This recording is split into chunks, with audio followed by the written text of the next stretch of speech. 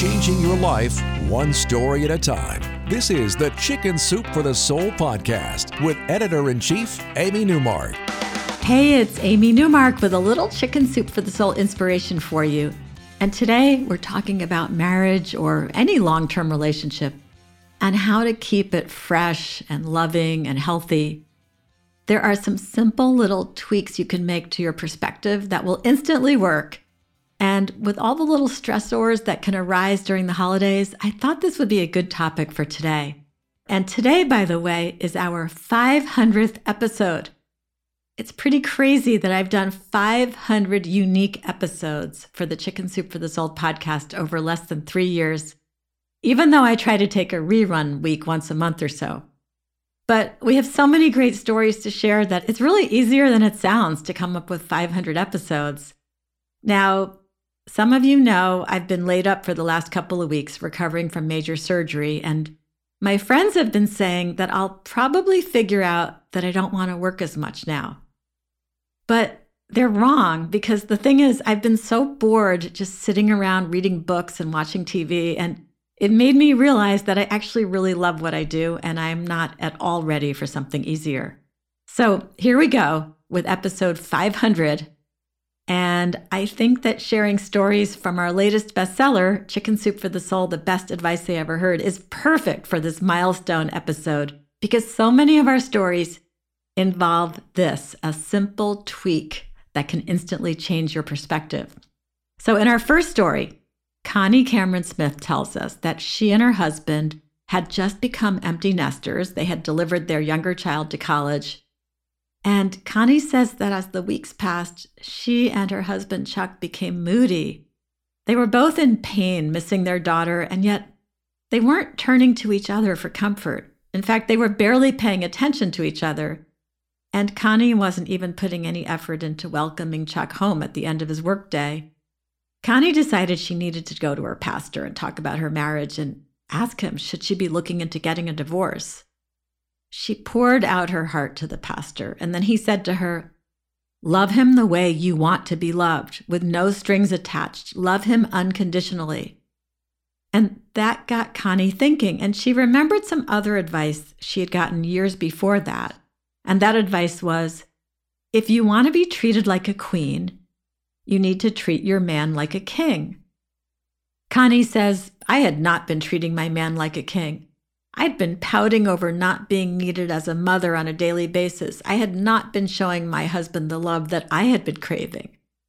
So Connie started hugging Chuck more. She started listening to him more intently. And then he reciprocated. She did more things to please him, such as making his favorite food. And he voluntarily helped with the housework.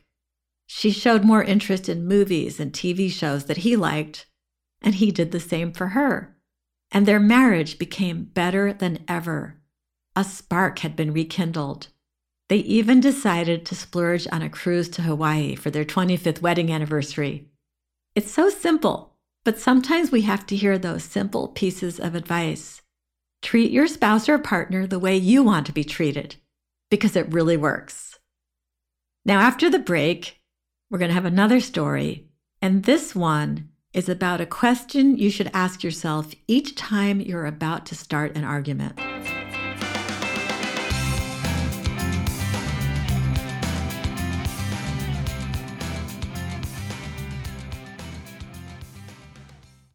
So have you ever watched yourself getting into argument mode and thought that maybe you should have just plain stopped? Here's some great advice from Betsy Burnett that will help you head off those moments.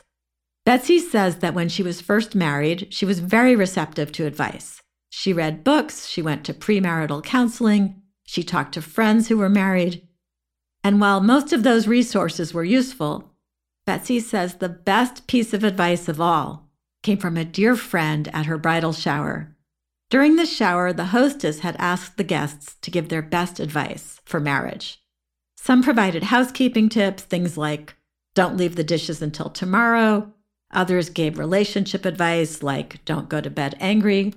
But the best advice was from Betsy's friend Dawn, who said that if she was starting to argue about something with her husband, she would stop and ask herself, 20 years from now, is this going to matter? Betsy says this simple question, 20 years from now, is this going to matter, has stopped a lot of arguments before they even got started. So that's it. 2 really easy ways to improve your relationship. Treat your partner the way you would like to be treated. And before an argument heats up, ask yourself, 20 years from now, is this going to matter? I'm Amy Newmark. Thanks for listening to our 500th episode today. If you want to learn more about our new books and everything else going on at Chicken Soup for the Soul, join the more than 2 million people who follow us on Facebook, Instagram, and Twitter, and visit our website, chickensoup.com. Now come back for our next episode to hear a couple of stories from our other new book, all about the wonders of Christmas. We'll be talking about dogs and cats and the holidays, and I'm going to share a story about a gift-giving dog that will really amaze you.